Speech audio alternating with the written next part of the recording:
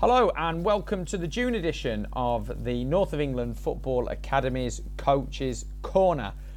We're absolutely delighted to tell you that we were joined by Michael Bunel this month, Technical Director at French club Le Havre.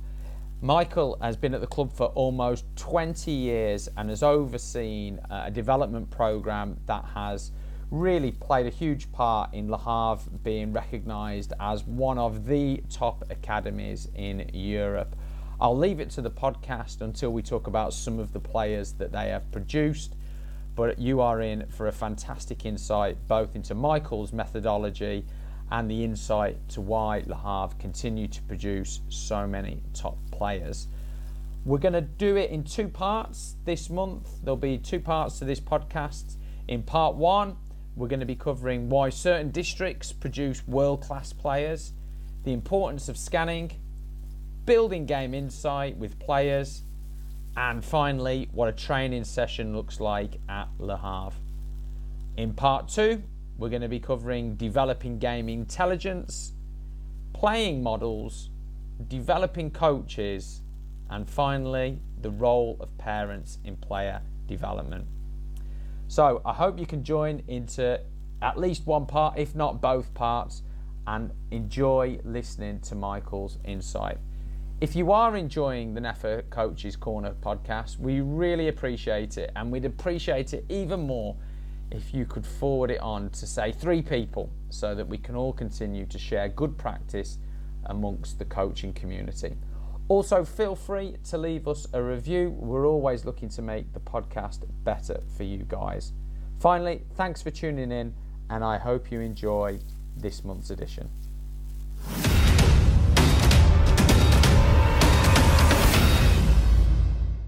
Good evening, ladies and gentlemen, and welcome to another NEFA Coaches Corner. Thank you so much for joining us. I know the football is on the telly tonight, so I'm sure we're going to do our very best to compete with that over the next 90 minutes. Really appreciate you being with us. I know we've got a fantastic hour and a half ahead. So brilliant. I'm really looking forward to tonight. As always, I am joined by NEFA's Head of Academy, Spencer Fern, who has been a very, very lucky boy over the last couple of weeks because, Spencer, you've been to a few of the Euros games and we're off to a game a week tomorrow. How are you? I'm good, Ryan. Yes, I've had the good fortune, I don't know if it's misfortune, to watch England's first couple of games, but a great experience.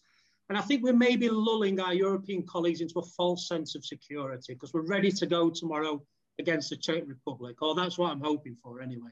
But yeah, it's good to see the Euros, and it's great to have some competitive football that's on every day. And for people like us, it's just a great time. Well, I've been lulled into a very real sense of disappointment. So I hope you are right, Spencer. I hope you are right. One nation that has excited me with a bit of great play across the first 2 games, of course, is France. And of course, that is the home country of our very special guest this evening. We're doing our bit for Anglo-Franco relations as well this evening. So, Spencer, I'm going to hand over to you to introduce our special guest for this evening. Thank you, Ryan. Well, good evening, everyone. A warm welcome to Michael Bunel, who joins us this evening. Michael's a UEFA A and UEFA A Elite Youth Licence coach and spent the last 16 years working at Le Havre. In this time, he's contributed to the development of some half-decent players, and I'll name a few: Mendy, Mahrez, Pogba, Lassana Diarra and Payet. So not too bad, really, coming from the Le Havre Academy. He's also worked for the French Federation for 19 years and was part of the Ivory Coast management team for the World Cup for the under-17s in 2011. Now, Michael is clearly a very busy man. He's also worked as a consultant for the MLS in the States, and in January was appointed as the temporary manager at Le Havre Women. So a real warm welcome to you, Michael. I remember seeing you some 3 or 4 years ago in London, and you certainly made an impression on me, particularly when it comes to scanning, and I know something we're going to discuss throughout the course of the evening. But before we get into our questions, we all know by now that Ryan absolutely loves a poll. Don't you, Ryan? I love, you know, Spencer, I thought we were busy men until you've just listed all of Michael's jobs off. That is that's certainly a busy man. Yes, you're right. I love a poll. I live and die for these polls. I know in the last few webinars I've been overthinking it. I've been getting a bit too much into it. So tonight I've gone nice and topical, nice and easy, and it's a very easy question: who will win the Euros? So let's just have a go at that, just to get our juices flowing. Whilst you are voting on that poll, I want to say in the second half of the webinar this evening, it's going to be all about you guys tuning in. I want as many questions into us to ask to Michael as possible. Please get your questions in as early as possible. You do that by putting a question in the Q&A box. Don't put it in the chat box, put it in the Q&A box. Makes my life much easier in terms of which order we ask the questions in. So I'll just give it a few more seconds to give you a chance to vote. Few of you not voted just yet. Give it a vote if you can. 5 more seconds. Right, that'll do. Let's have a look, and I will share the results. Wow. Well, hopefully everybody can see that there. Italy, Spencer, coming out on top. Spencer, who would you have chosen? Well, I have a feeling for France or for Belgium. But we have the good fortune. We'll be, I think I'll be watching Italy this coming Saturday at Wembley, so I'm looking forward to that. So. Have you got your own parking spot at Wembley? Well, is that... you know. Michael, Michael, who would you have chosen? Well, actually, I would have chosen France, of course. Absolutely. No, I think I'm surprised to see that Germany has 0 votes. No votes. Because I think Germany is a very good team, and I agree with Italy because Italy is a nice team. So I would say France, Germany, or Italy. I think are among the best teams in this Euro. Michael, it's a mainly English crowd, which might sort of give you some understanding about why no one's voted for Germany. To be honest, I'm surprised France got some votes, but that's the way it is. All right. I would have thought a few more for Sweden. That's why I chucked it. Good stuff. Well, Michael, great to have you with us this evening, and thank you for giving up some of your time. I know you're tremendously busy, so we'll get straight into the question. So the first question we have is that you've worked at Le Havre now for 16 years. So you want to give us a bit of insight into the work that you're doing at the club? Well, actually, yes, as you said, I started a long time ago, and it's rare, I would say, to stay 16 years in an academy, because even if we have a long-term process, we have jobs and we often change clubs. I've been technical director. I would say I've been working with the because we have 2 technical directors at the academy. We share the organization, because we have a very big academy. Okay, and I'm in charge of the under 6, under 15, under 16 department. Okay, and I'm also working with the under 19 group. So you see, I've got a strong overview of the academy. As you said earlier, I was appointed as a head coach of the women pro team, because they are playing in D1, and when the coach was sacked, the former coach was sacked, in December, the chairman asked me to take over the position for those 6 months, so which I did. And I've also been given the chance, to work with the pro team, the men team, because I worked with 5 different coaches. I was appointed as assistant coach several times. The last time was with Bob Bradley, because Bob, you probably know him because he trained Swansea. Yeah. And I was his assistant coach, one of his assistant coaches, because we were 3, in Le Havre. It was a great experience. But I've always been related with the academy. So even when I was an assistant coach with the pro team, I was still working with the academy, because I consider the academy as I would say, the heart of my job and the heart of my convictions. So even now, I'm training the women pro team, but I'm still working with the academy. So the academy is my job, and then sometimes I go and help the pro team or the women or the men. But yes, this is I would say the main role I would say I have in this academy.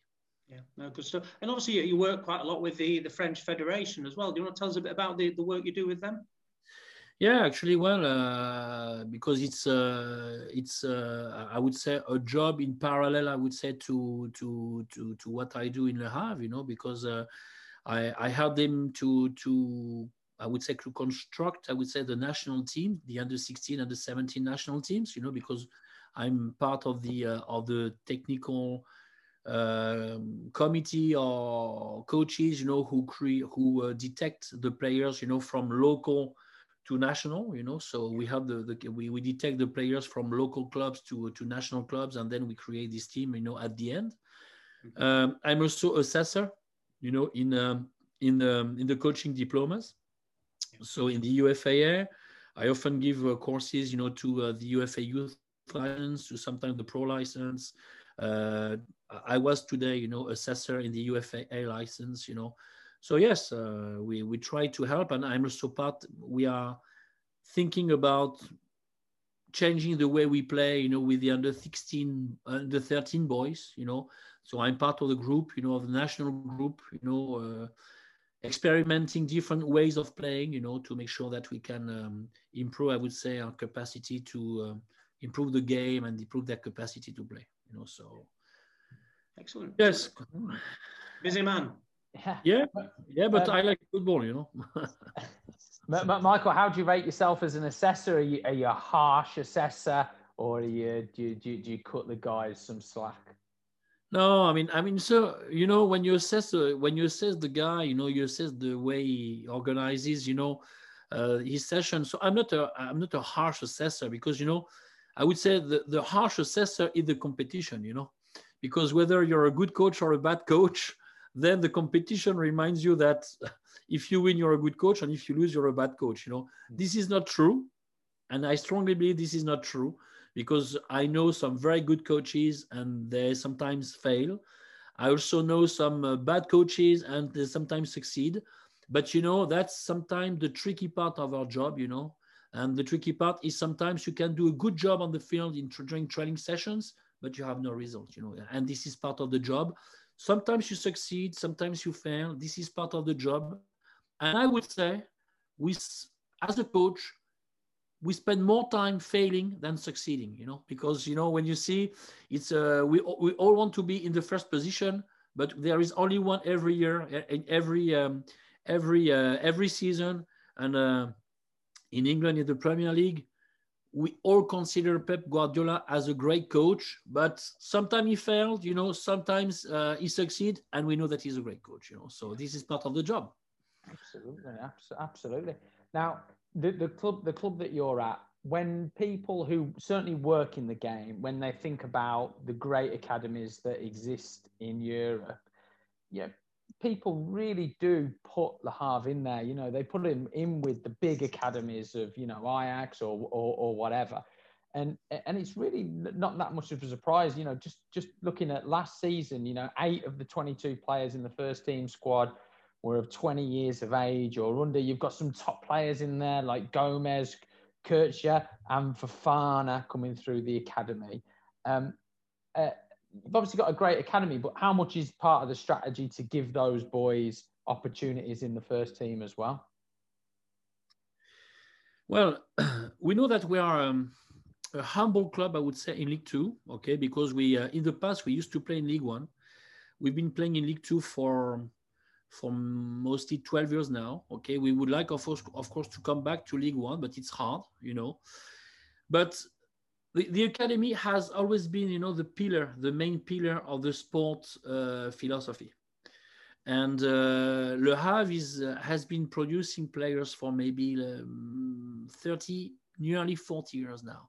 Because you talk about Lassana Diarra, but we can also talk about Bonda. We can also talk about Boom Song. Many famous came through our academy, And even if we're a club in League Two, you know, we are still producing because the development of young players, you know, is really in the heart of the club, you know. So the academy, and as you said, if I tell you Le Havre, maybe you don't know where it is. Maybe you don't know much about the club because we've never played the Champions League, but everybody knows about the academy, you know, and in Europe and everywhere in the world, you know. Yeah. And those players, you know, because we know that the academy is the heart, I would say, of the club. This helped the young players, you know, to go to the pro team, you know, because we want organize a kind of pathway between the academy and the pro team, you know.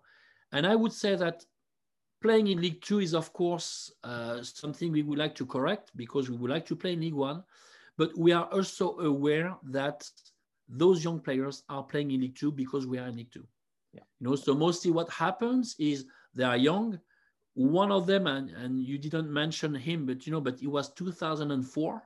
You know, and he played with the first team in the last game, you know, and those players are offered opportunity to play with the first team, with the pro team, because, you know, we play in League Two, because it's part of the philosophy, but also because we have good players and because we have a stable academy and we are producing, and there is this connection between the pro team and the academy. Very good, very good. So, Michael, just moving a bit further afield, probably about 3 hours from Le Havre in Greater Paris. And I was really interested to read recently that some 60 players who've played in the last 5 men's World Cups were born in Greater Paris, which is 10 more than Buenos Aires in Argentina.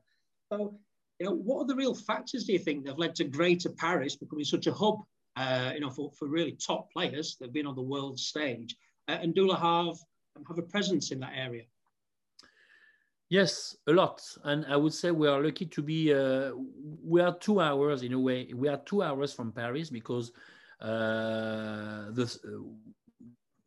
you leave from Le Havre 2 hours later, you are in the suburb, you know, of Paris. Okay. And you're right, Paris is a very, very important place to recruit, you know. So we are lucky to be 2 hours because it's easier for us to recruit, because we are close to the families, and this is very important for us, the balance between the family, football, and school, you know, because when we recruit a player, you know, we have a dorm, you know, in our academy. So when we recruit a player, we invite him to come in our academy.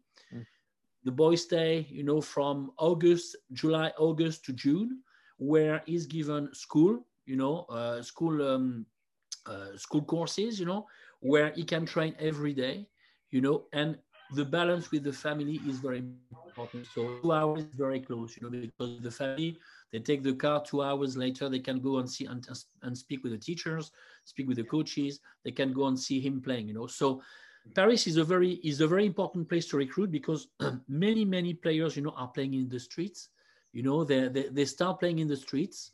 And of course, you know, I think that street football is sometimes very helpful to develop some, I would say, natural qualities. Then, of course, when they are young, 6, 7, 8, 9, 10, 11, you know, they go and play in clubs, you know, and then you I would say, you develop the player physically, technically, tactically, but you start with a good basis, you know, and Paris had this capacity to offer this opportunity to young players to play in the street, but also to play in local clubs, small local clubs. And Paris is a huge city, you know. So and we have to say, because we know with mixture of population, because you know that France, you know, was used to be a colonial state a long time ago, and we've got many, and we are very, very lucky to have. And you just watch, you know, the French national team, and you will see we have a lot of different kind of players, powerful players, fast players, strong players, technical players. If you compare Kipembe to Griezmann, you can see that they are completely different. And I think that to make a great team, you need to have every kind of qualities. That means smartness, power, speed, endurance. You need to have everything, you know. And Paris offers this I would say, this diversity, you know, this diversity. So this is why it's a good place to recruit. It's a great answer there, Michael. In the last webinar that we had Boris Kubler from the Croatian FA, I'm sure you're aware of as well, and he was talking about, you know, something similar in terms of, you know, in the areas of poverty where the kids get to just practice more, they're just on the ball more, they're just playing the game more than what they are in, you know, more sort of affluent areas. And you know, let's not make no bones about it. These areas that you're talking about, these are sort of high poverty areas, aren't they? They're not particularly safe areas. They're not great areas, and we've seen a bit of them on the news over the past few years. Exactly. You know, these are almost, you know, these are sort of very bad areas, aren't they? Yes, bad areas, poor areas, and you know, football is sometimes the only sport you can do. Because to play football, you need to, you know, you just put 2 bags or 2 shirts or 2, I don't know, in the street or in a corner of the street, and you have a ball and you play. Even if the ball is flat, you know, then you play with the ball. You know, it's you don't need to have a basket or something. It's easy to play football. You know, so those boys, you know, football is of course the first sport in France. And it's the easiest and the cheapest sport, you know, you can play in France. And of course, the boys start, you know, and when they are in the flat, you know, they go downstairs, and there is a field, you know, or there is a grassed area where they put, as I said, 2 bags or 2, I don't know, and they play football, and this is how they start, you know. And sometimes I think in our new society, in the countryside where I live and where we live, you know, we don't have this, you know. The boys now, they play in clubs, but they have this wild football, you know, or this street football, you know, stage, which help which help them to develop different qualities. When I say different qualities, I mean technical qualities, smartness, because when you're 8-year-old boy, you play with a 14 or 15 or 16-year-old boy, you know, so you have to adapt. And this is the root of football, you know, being able to adapt in the jungle, you know, because a game is a jungle, you know, and you have to be able to adapt in this jungle.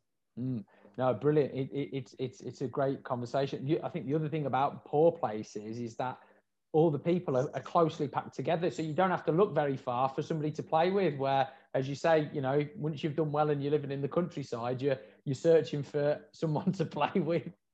Exactly. Like Michael says, you know, it's very much survival of the fittest, isn't it? So, like, if you're 9-10 years of age and somebody's 14, adapt. And I think, you know, it's something we don't see as much, you know, particularly in parts of the UK now, apart from areas like South London, where they have the cages, Michael, and, you know, the amount of players that come from that area that make professional is phenomenal. I think, you know, the cage football and the street football, you know, can make a massive difference. And when you have a look at the best players in the world, I'm talking about Maradona, I'm talking about Neymar, I'm talking about Messi. Where are they from? They come from countries or poor countries or poor areas where they could only play football, and because and this street football made them brilliant, you know. And now they are brilliant players because, you know, they could adapt. Or, as I said, they had to adapt in this jungle, and they developed many qualities, you know. And then when you're a club, and when you are working in the development of youth players, you have to find this balance between creativity and teaching them something, and you have to find this, you know, and you have to rely on their qualities and trying, okay, I'm going to help you to maybe to improve in this way or in this area, and this is the tricky part, I would say, of a youth developer, you know. This is to find the balance between creativity and what they can do. Okay, it's interesting. It brings us nicely on to our next question, which is, so when you do get hold of these players, you know, what are the key areas that you are looking to develop? Well, it's you know, it's recruiting is hard, you know. It's hard because you often focus or you rely on what you see. And I'm going to talk about something very important, which is the smartness. And smartness is the capacity to do things with and without the ball. When you recruit, when you have a game, everybody is able to identify the best player. Everybody, even if you're not a coach, you're able to say, my wife doesn't play football, but if she watches, I don't know, Neymar, if she watches Barcelona, she will say, oh, Messi is a good player, or Mbappe is a good player. So everybody, even if you've never played football, everybody is able to identify those kind of players. The tricky part is to identify the other ones. I mean, the ones who are making things, you know, who are creating things on the field, but you don't see them as often as you see Messi or Mbappe, you know. And for me, smartness, you know, is what we rely on. That means, what does he do without the ball? Is he moving? How is he moving? Is he active, you know, while the ball is moving? When the ball gets to him, what is he doing? Is he surprised? Does he know what is happening? Where is the closest defender? Does he know where the closest defender is? So this is what you see, you know, because it's a very simple thing, you know, but football, it's 11v11 or 8v8 or 9v9, depends, and one ball. So the best player is able to focus on other things than the ball. He focuses on the spaces, on the teammates, and on the defenders. And when the ball gets to him, he's never surprised, you know. And this is what we try to detect. But I have to confess that it's hard, and you need to see the player several times to identify this. Mm. And Michael, the Football Innovation Series, an interview you did, you're quoted saying for yourself, there's one thing that's very important, and it's that football starts with the head and finishes with the feet. I mean, could you give the attendees a bit more further detail on what you mean by starting with the head? Yes. What I mean is, we've often, at least in France, I don't know in other countries, we've often reduced football at the capacity of the player to master the ball. A good technique, good pass, good control, heading, good shot. But when you go everywhere in France, in every club, you can see a good technical player. And you say, why is this player not playing in a pro team? Why? He's a good technical player. So that means the pro player has something more, because otherwise we would be all professional, okay? So then when you get closer, when you look at him closer, you say, okay, you have the physical part of football, of course, and you also have what happens in the head. And again, and you know, I give many lectures in the world, you know, about this, because I think, and I was lucky, and I'm lucky to work with the top young players in the academy. And when I compare all the players I have every day and those who are now playing in Pogba and many others, they have something special. And this something special is this capacity to know what happens, you know, on the field. And when they have the ball, they rarely make mistakes because they know where they're going to play. They know where the defender is coming from, where he is situated according to them. And when they decide to control on the left, on the right, with the right foot, the left foot, with the outside foot, with the inside foot, they do it because they have a map of a scan of what happens around them. You know. So when I say it starts in the head and finishes with the feet, I mean game intelligence. Okay, you have what happens in the head, and what you do with the feet is the answer of what you've analyzed. So that means if you decide to go on the left because your defender is coming on the other side, it's only, I would say, and Bielsa says it a lot, you know, he says that the execution is the result of thinking, you know. So when I say that it starts in the head and finishes with the feet, I mean, what he does with his feet is only the result of what he saw or what he analyzed around him, and he decided to make this. So we have to focus on before the execution, okay? And this is a very tricky part to assess, and a tricky part to master, you know. Yeah, and we've seen it. There's a very famous clip, which I'm sure you've seen, Michael, Frank Lampard with his head, you know, on a swivel, and listening to Frank Lampard, you know, see the pictures, and how important scanning or visual exploration is, as it's also. Yes. So, yes. You know, obviously, you know, when somebody's, you know, looking around, the perceiving, you know, different things, are they like different levels of perception that you work on, or how can that be trained? Yes, and I will quote, you know, somebody, you know, in England, and you will say, yeah, I took him because he's French. Yes, he's French, Arsène Wenger. And Arsène Wenger says something, you know, and he said, because I think he's a clever guy, he's a smart guy, and he knows pretty well football, and he's a great coach and he's a great manager. And he said something, and I strongly believe in it. He said that what makes the difference between the greater and the rest is perception. And perception in English, you have those two words, scanning and reading. And I think this scanning process. That means we often focus on what happens with the ball, but we should focus on what happens before the player receives the ball, how he moves, how he turns his head to read around the information. And you've got, I don't know if you remember, Spencer, when I was in London, I showed some clips, some video footage about Messi, about Xavi, their capacity to read all the time around them, so that when they receive the ball, in the feet, they already have the answer of what they're going to do, And I think there are different levels, because if I compare myself, because I've never been a top player, if I compare myself to Messi, and I was lucky to coach pro players, and when I was looking at them, doing stuff, I say, oh, he's doing this. If I were in his position, I wouldn't have done this. But why? Because before I receive the ball, I have to focus on the ball. So I have to focus on the ball to make sure that I can control it, that I can master it. And Messi is able to receive the ball without watching it, and this makes the difference, because my level of perception is very low. I can only see my feet, the ball, and let's say 4 or 5 meters around me.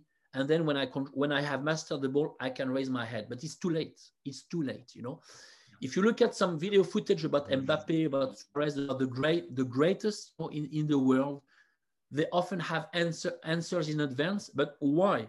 Because they check all the time around them, and they have this 360 degrees, vision of what happens around them. So they know exactly the position of the teammates, of the defenders, the spaces, if they can go in 1v1 or if they can use a teammate. They know exactly what happens around them. And I think that this makes the difference between the greatest, and the other ones. And at what age, Michael, would you start? I remember the practices that you presented in London. At what age would you start working on scanning with the players? I think we have to start as early as possible. That means we can still do stuff. I'm not saying that what we are doing is bad. Huh? I say that when you organize a technical work, just add a signal, a tool, just a color or something to say, look, if it's blue, turn on the right. If it's yellow, turn on the left. If it's blue, play one touch. If it's yellow, control the ball and go forward. Just to make sure that the player raises his head before receiving. And I think, and Wenger says something very interesting, because he says, as a coach, do not kill perception, do not kill the scanning. That means instead of having the players focusing on their feet all the time to carry out, I would say, or to make the right technical skill, make sure that they raise the head and they control the ball, So it's just a question of using some easy tools, and this is what the lectures I give, everywhere in the world, easy tools, bibs, colors, just to make sure that the boys raise the head, because if you train them from 6 to 13 without watching around them, and they only focus on the right control, on the right pass, but only focuses on their feet, you're killing the level of perception. And now, because we consider that perception is a key element to become a great player, I think that if you help them to open their field of vision, their field of scanning, you will help them to be better. Yeah, excellent. So really, at 6, 7 years of age, it's something that's coaches, if we're working in that age group, we can start bringing in coloured headbands, or playing in silence is one that we do at NEFA to encourage people to be looking up. Yeah. Exactly. It's fun. It's fun for the kids. It's fun. It's challenging. It's fun. And I think that even if the boy is 7, 8, if you just tell him, look, if I show you a blue bib or a yellow bib, then you will have to control this or to play one touch. It's very easy for the kid. It doesn't, you don't need to have more, but it's very easy. And if you start at this point, then you can create stuff, when they grow, to add more stuff, more, I would say, more complicated situations with games or with technical work, but just a bib, a color or something. Yeah, it's very hard. I don't know if you agree with this. It's hard to get good habits into older players, isn't it? So, you know, it's the older they get, the harder it is. We tend to pick up bad habits when we get older. I know I certainly do. Yes, so that younger is better. But just on that before, because I've got just a quick question here. So, you know, all these top players that you mentioned, your Messis, your Neymars, all these players, Pogba, that can see it around. How have they developed that? How do you think they've developed that? Because maybe they haven't been coached it. So is it the nature of street football again? And this is a key question. Can we coach it or not, you know? Yeah. And I think that I will tell you this. I think they haven't been coached. Even if I'm telling you a lie here because I know a guy who was working in Barcelona because he was the technical director in Barcelona, Carles Romagosa, who used to be the technical director in Paris, you know. Okay. And he told me, because I gave a lecture with him, and he said, look, Michael, when you arrived in Barcelona, Xavi, Iniesta, Messi, they were all educated with scanning, you know, and it's the same thing for Cruyff, it's the same thing for other coaches, you know, top coaches, you know, who are convinced about this. So I think that because they played in the street, because they were educated in the school, I think that they developed this. But sometimes maybe you are born with it or not, I don't know. But my job as a coach is to help the boys to grow, like helping them to control in a better way or make a pass in a better way. So I think we have to help them to have a better scanning level, you know, because it's going to help them to have a better vision of what happens on the field. Absolutely, absolutely. Fantastic. Okay, moving on. As part of building game insight and understanding with players, what are the strategies that you use at Le Havre? So we have, it's very hard to explain because we have I have a 200 pages, you know, game model, you know, but just to explain you how we connect this part to the game model, you know.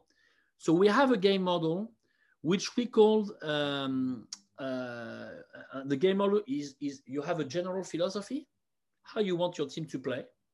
So you want your team to play like Barcelona, or do you want your team to play like Liverpool? I don't know. Or okay, so you have a global philosophy, and then you have individual, I would say, benchmarks for each position. So, and this is connected to I'm telling you, I will give you an example. Mm-hmm. For instance, our center back, we want, when the center back has the ball, we aren't going to tell him play there or play there, you know. We gave him 3 choices. And they must be able to identify the 3 options and decide which option is the best. I give you the example. You're a center back. You receive the ball from your keeper. You know, it depends on the pressure, okay? You have the ball. There is space in front of you. You're playing against 1 striker. Then you can drive the ball. First, you move the ball from 1 center back to another center back. And then when you see that there is space, you go. When you go, you have to identify three options. Option 1 is the capacity to play between the lines. Okay, this is option 1. So that means you must identify if there is a teammate free moving into this between the lines and able to receive the ball, you know, because he has the time, he's in advance, you know, able to receive the ball, you know, and maybe control, you know. This is option 1. Option 2 is the capacity, so to play a long ball on the other side to the winger. And option 3 is if the block is low, and if you still have space because there is no pressure, go as far as possible to be not too far, not too close to the other midfielder, and then identify according to the position of the block, of course, must be able to identify a run behind the back 4 because you are getting close to the line of the defenders, and you must identify an option further. So we give this to all the positions: fullbacks, defensive mid, offensive mid, wingers. So they all know what to do. And then they have to identify, analyze, and decide which option is the best. So this is connected. This is, I would say, guided, but it's connected. We give them some cues, identify the cues, and decide. And then with the video, we come back after the game, and we analyze each position, choices, good choices, bad choices, and we try to see if maybe option B in this situation was better than option A or option C. And we try to see and show him, look, you have to have a global overview of what happens on the field. You must be able to see your winger. You must be able to see your striker. You must be able to see your winger or your fullback and decide which option is the best. So this is how we connect scanning, perception, decision, and game model. And you mentioned there, Michael, that you use video as well. So after a game, do you sit with the players on a team basis or on an individual basis and go through it? Yeah, we have benchmarks. So we have videos of the highest level, which is a benchmark. We show them what we expect. We have specific drills for each position. So if I want to work on the center backs, if I want to work on the fullback, I've got a drill for each position. I've got the game model is around 200 pages. Yeah. Okay, and I've got a library of about 200, 250 pages, but from possession games, normal possession games, to specific drills according to each position. Yeah. And then we use the video of the game to connect with the benchmark. So the idea is not to tell the kid you did wrong. No, we love the ball. Maybe I want you to analyze the situation. So look, option A, B, and C, and then decide, okay, oh yes, sorry, I didn't see option C on the other side. I saw this one, but I was under pressure.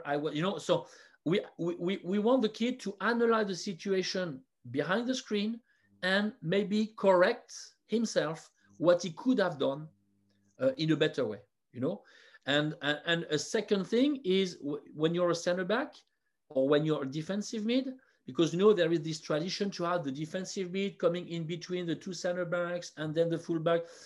Yeah. We want them to analyze the pressure of the opposite team, of the opponent. Why? Because when you organize a game model, it's very important to organize your game model, but also to adjust your game model according to the pressure. What do I mean? When I play against a local team here, I will play. I know that if I play against Liverpool or if I play against Arsenal or a good Premier League club, the pressure will be different. So the behavior will be different. The capacity of the player to analyze will be different. And if you play against two strikers, the behavior has to be different as if you play against one striker or three strikers. If the block is low, if the block is high, you cannot organize the same way of building from the back. And sometimes, because we only have one option in building from the back, so the idea is we start from the keeper, yes, but there are, let's say, 5 players of the opposite team waiting for you to press in the box. So is it a good way to start from the back? Or sometimes maybe you can see your fullback a little bit higher. So we want them to analyze the situation and correct the situation according to the pressure. Of course, when I tell you this is the process in our academy. When we have young kids, we first try to give them some cues and insights. Okay, we will not ask to a 9-year-old boy to play a long ball on the other side, for sure. But then the bigger you get, or the older you get, the more details you are given to improve and to improve your capacity to analyze the game, understand the game, and make right decisions. Just really in terms of the training sessions as well, Michael. So, what does it normally look like? If we take, say, an under-16 training session, and obviously there's an emphasis on scanning at the Havre and the importance of it. I mean, do you have certain sections where this is worked on, or do you have like a certain format of a session? So we work. We have 5 sessions a week. So we work one practice every day. Okay, so they go to school from 8 to 3:30, and because the school in France ends at 4:30, so they finish an hour before, before the official finishing time. They have a session from 4 to 6. We usually train around an hour and 15, an hour and 30 minute maximum, because we have 4 sequences per practice. So usually we have warm up, which can be agility, which can be some easy things, Then we have a possession game, and then we have game, or we have game situations depending on the day. Okay. During the week, we ask the coaches, all level, all teams, all coaches, to organize 3 sequences minimum of scanning every week. Okay, so that means, for instance, when you organize a session, we have a week plan for the week. So we have a week plan. So the coaches send me every Sunday, they send me the week plan. I don't want them to send me all the sessions. I just want them to prepare what they're going to do every day. So for instance, they're going to tell me Monday, we're going to have agility, we're going to have possession game, we're going to have game situation, and let's say 11v11. I don't know. Tuesday, I'm going to have agility, I'm going to have scanning, I'm going to have a game, so they have to organize, and they have to set up 3 sequences of scanning every week. Yes. 3 sequences of about, because each sequence is about 12, maximum 15. Because we want them to focus on quality rather than quantity. So we prefer repeating some stuff every week rather than having a long sequence of an hour or something. Yeah. But at the end, you lose quality, So part of the training and the model is to recap on the previous weeks to ensure that the learning's embedded, really, and that yes. Excellent. Exactly. And we also have some pre-work which can be done, in the locker room, which can be done in the dorm or at home. That's games with video, and that's a kind of challenge between the team, and it's to develop focus and reaction. So just to give you an idea, and I can send you some if you want to send them to your guys, in the webinar.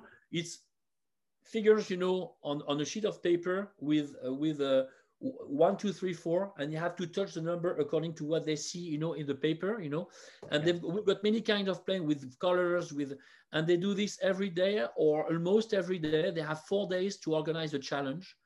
They take the video and they send the video, and at the end, oh, you did it in 17 seconds, you did it in 20 seconds, you did it. So the idea is to develop focus, is to develop their capacity to react and to I don't know to disconnect the eyes and what you do with the hands or what you do with the feet. Yeah. So that's what I call pre-work or homework. I would say that could be the right word. Yeah. Okay. So it's the importance on the field, but also off the field as well. I came across a lady called Dr. Cheryl Colden. She worked with England Rugby Union in South Africa, and you may have come across it. It's called iGym, and it's very similar.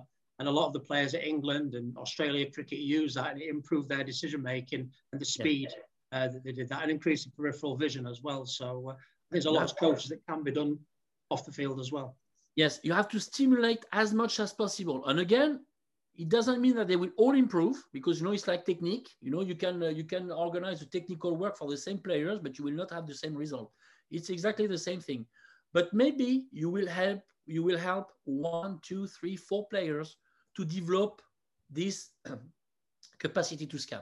Yeah. Focus, capacity to scan. Because I consider scanning has the heart of the technical abilities, tactical abilities, mental abilities, and physical abilities. And why am I telling you this? Because scanning is linked to technique, because if you see, of course, you will control in a different way, okay?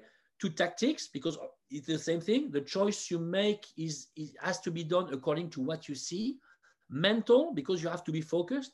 and physical, because when you play a 90-minute game, okay, you're getting tired and you're losing your capacity to scan, and you're losing your capacity to focus, you know. So I think it's important to develop the physical qualities, because the physical qualities will help you to be focused as long as possible. Yeah. And when you think about it, it's the first muscle that becomes tired in the body is the eyes. Exactly. We'll train as hamstrings or as quads, but we don't train the eyes. Exactly. Okay. Very good. I think that takes us to our first break, doesn't it? It does. It takes us up to our first and only break. But as always, we always get our guest to come up with a question to ask you guys. And Michael has come up with an absolutely fantastic question. So whilst we're having our 5-minute break, the question we want you to ponder and put your answers to in the chat box is the following. Can we coach game intelligence? If yes, how? So can we coach game intelligence? If yes, how? Put your answers to that in the chat box. Keep your questions for Michael in the Q&A box, and we will see you in 5 minutes' time.